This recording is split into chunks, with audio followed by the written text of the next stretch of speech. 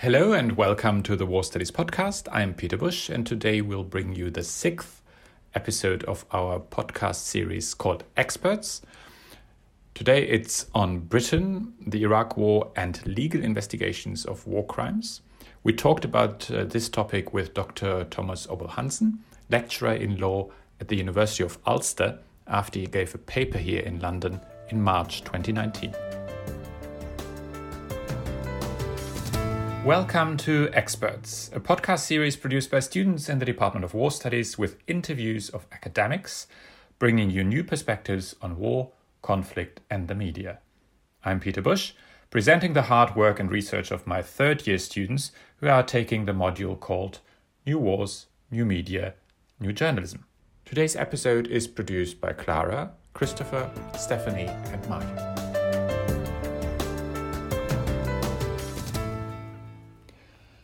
Since the establishment of the International Criminal Court in 2002, its complementarity principle has been both criticized and applauded.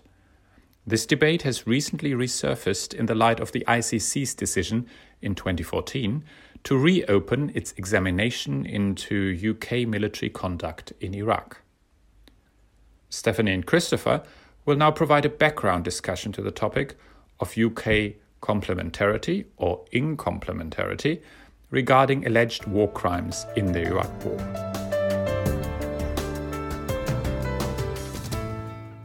In May 2014, the International Criminal Court took the decision to reopen its preliminary examination of UK military conduct in Iraq from 2003 to 2008. This was done due to allegations of a series of war crimes undertaken by British troops.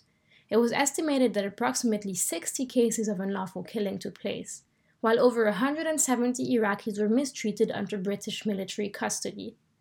Complaints over British war crimes in Iraq had already been made in 2006, when the ICC concluded that there was reasonable basis to believe that crimes within the jurisdiction of the court had been committed, namely willful killing and inhuman treatment. Yet, less than 20 allegations were made, and the ICC decided not to take action. In recent years, however, an increased number of cases has emerged, leading the ICC to reopen its investigation. The allegations range from minor abuse to torture and deaths. As a result, Britain implemented its own legal measures to address these allegations. This came in the form of the Iraq Historic Allegations Team, IHAT, that was set up by the Ministry of Defence in 2010. In July 2017, IHAT was replaced by the Service Police Legacy Investigations, more commonly known as the SPLI, to investigate the remaining allegations.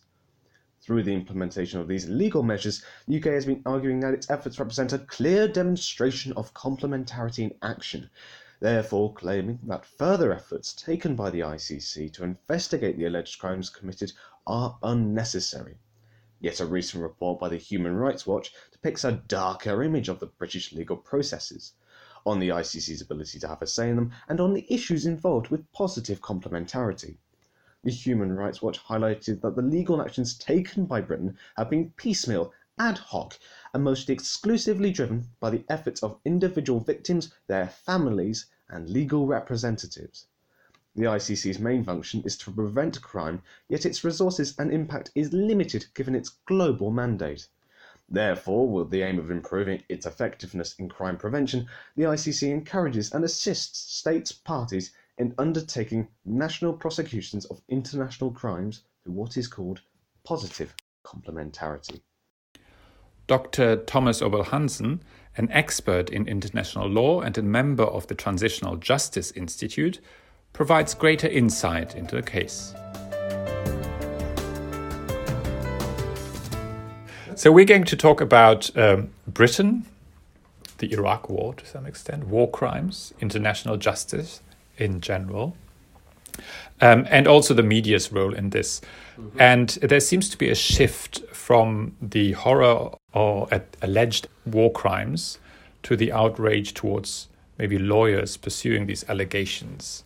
Do you have any thoughts on that? I think that's absolutely true, that there has been a shift from looking at why is it problematic what happened in Iraq in terms of the treatment of detainees and also allegations of unlawful killings to a focus on how these legal processes are being conducted. And I think very much there's been a narrative driven by the Ministry of Defense, the armed forces, and politicians and government ministers supporting that narrative, which goes, this is a question basically of left-wing human rights lawyers who are in it for the money, and there's nothing about the allegations. They, sort of make up these claims, and then they find some Iraqis who will support that story and bring cases in UK courts and bring cases to international and regional courts. So I think the Ministry of Defense and whoever else supported this narrative have been very efficient and consolidating that story of events, and of course that was made all the easier for them as Phil Shiner, the lead lawyer of public interest lawyers, was convicted for misconduct. That misconduct was a question of paying Iraqi middlemen money to get in touch with victims. So of course that's unlawful under UK law. He shouldn't have done so in my personal view, but at the same time, of course, it doesn't mean that the actual allegations are without merit because one lawyer is guilty of misconduct. I mean, you wrote an article about the accountability of the British when it comes to war crimes in Iraq, and you were critical of British media in this context. Maybe you can also tell us why that was. Yeah, I think, tabloid papers, the Daily Mail, the Telegraph and so forth have taken a very pro-military view on it. So this narrative that I had was, that it shouldn't really be there, that they were just harassing the military and going after the brave armed forces was very much developed in the context of those newspapers. And of course I understand that it's been frustrating supposedly for members of the armed forces to be subject to multiple investigations, but that's really a question of the government should have done a better job in terms of finalizing those investigations earlier, and not so much a question of left-wing human rights lawyers. So do you think that was effective in maybe damaging the reputation of the ICC, for example? I'm not sure how effective they've been in terms of damaging the reputation of the ICC, but I think they've been quite efficient in terms of intimidating the lawyers and the NGOs and other folks who work on this from an accountability perspective. And if you speak to some of the lawyers who've been involved in bringing cases, they do feel very intimidated. And I think it would be fair to say that it has a broader effect that goes beyond simply the situation in Iraq, that it's fairly easy to imagine, I think, that in the future lawyers would be more reluctant to bring cases against the Ministry of Defense due to the experiences with Iraq. When you look at the British system, are you reasonably confident that they can investigate war crimes fairly? Well, the UK, of course, has a robust legal system. It's known to be independent and well-functioning in general. Some concerns have been made around the independence and impartiality of those bodies, and that they focus very much on this on a case-by-case basis. So there's been lack of attention to systemic and systematic issues within those legal bodies in the UK. So that's an issue of concern, at least from the perspective of international criminal law, where you would require under the complementarity regime that attention is actually being paid to those broader systemic and systematic issues. Maybe you can give us also a concrete example. What kind of claims are there and what kind of credibility is there, or what is the evidence? So I had the body set up to investigate domestically at the UK level. Had more than 3,000 cases brought to it. Many of those cases came from public interest lawyers, not all of them, but many of them. Not a single case has been taken to prosecution, so there's not been a single successful prosecution out of those thousands of cases so far. That to me rings some alarm bells that you have so many cases. Can it really be true that not a single case can be prosecuted? Of course, there are some difficulties in terms of getting evidence. These are crimes that happened reportedly many years ago, and these are, it happened in a foreign jurisdiction, it happened in the context of an armed conflict, so there are all those difficulties, but it's hard for me to imagine that not a single case could be prosecuted. So, but given these uncertainties, do you think there's ever going to be a chance to bring a case? I don't think it's impossible that a few low-level direct perpetrators might be prosecuted. So there's an ongoing process. SPLI, the body that took over after IHAT, continues to look at some cases. So it could be, I very much doubt that cases would be taken forward that go higher up in the command structure. So I think if we are going to see cases being brought in the UK, I strongly suppose it will be a question of direct perpetrators. Then, of course, there's the issue of how the ICC might impact that. So we have the ICC's preliminary examination. If that remains open, and if the ICC makes efforts, perhaps, to see the UK going higher up in the system, it's not impossible, I suppose. I mean, what kind of efforts could they make?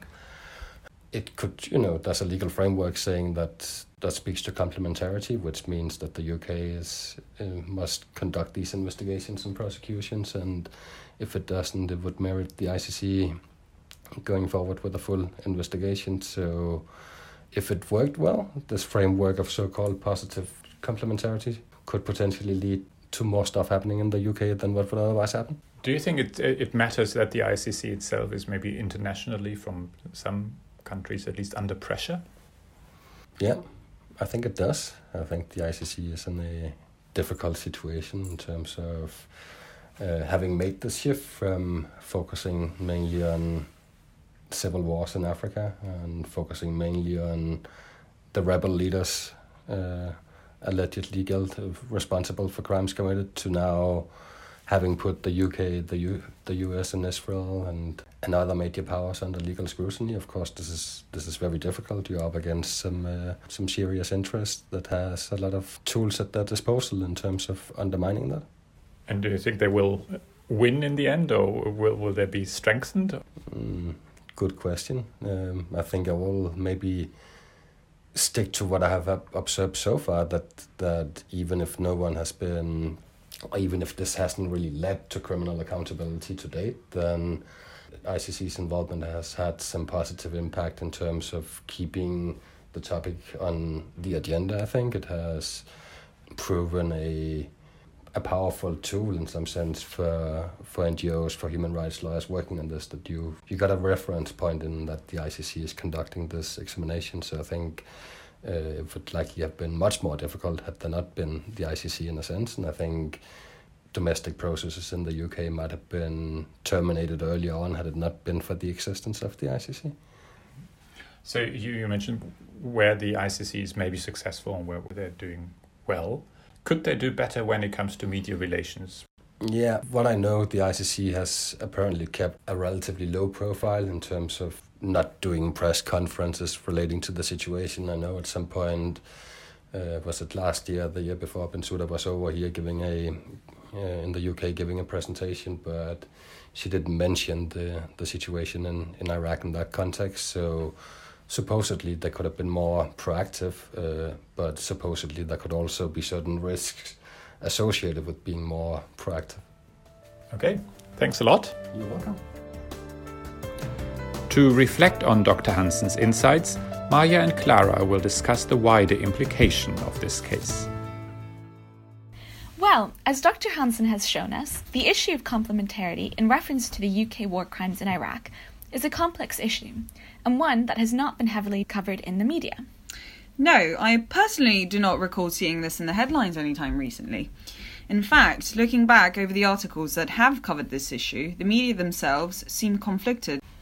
Yeah, there seems to be a shift in the media reporting from focusing on the atrocities being uncovered of the UK's conduct in Iraq to almost an attack on the very lawyers investigating these crimes domestically. I mean, the Telegraph even calls the prosecutions of British soldiers a witch hunt, Why do you think that is? I think it relates back to what Dr. Hansen was saying regarding the convictions of human rights lawyer Phil Shiner, when it was revealed that he paid Iraqi middlemen to find witnesses who would testify against British soldiers based on fictitious claims. But we can't disregard all the thousands of allegations based on the misconduct of one lawyer. No, but this has substantially undermined the efforts of the Iraq Historic Allegations Team and contributed to the media framing of the investigation as a witch hunt against British soldiers. So if the IHAT is being discredited, then shouldn't the ICC take over investigations? The main purpose behind complementarity is to give normal judicial systems a chance to prosecute, but if the states are found unwilling or unable to do so, then the case should go to the ICC. Yes, well, and this is the older debate on complementarity. Who decides what constitutes unwilling or unable? And doesn't the court risk losing credibility if states believe that the decisions being made against them on admissibility is incorrect? That's true. I guess that this is the risk being faced in this case. If the UK, who, as Dr. Hansen mentioned, has one of the most robust legal systems in the world, is accused of not handling these cases properly, then the court may be seen as overstepping their mandate. Well, I suppose it remains to be seen how this case will unfold and impact the future of the complementarity principle. As discussions surrounding the court's complementarity principle indicate, the ICC is far from perfect, and it will undoubtedly be shaped by cases such as the one explored in this podcast. Nevertheless, its stability as a landmark of international relations continues to maintain a degree of accountability for states in an otherwise anarchic world. I hope you enjoyed this episode of Experts. It was produced by Clara, Christopher, Stephanie, and Maya. Thanks a lot for listening, and do check out the other episodes in this series. Goodbye.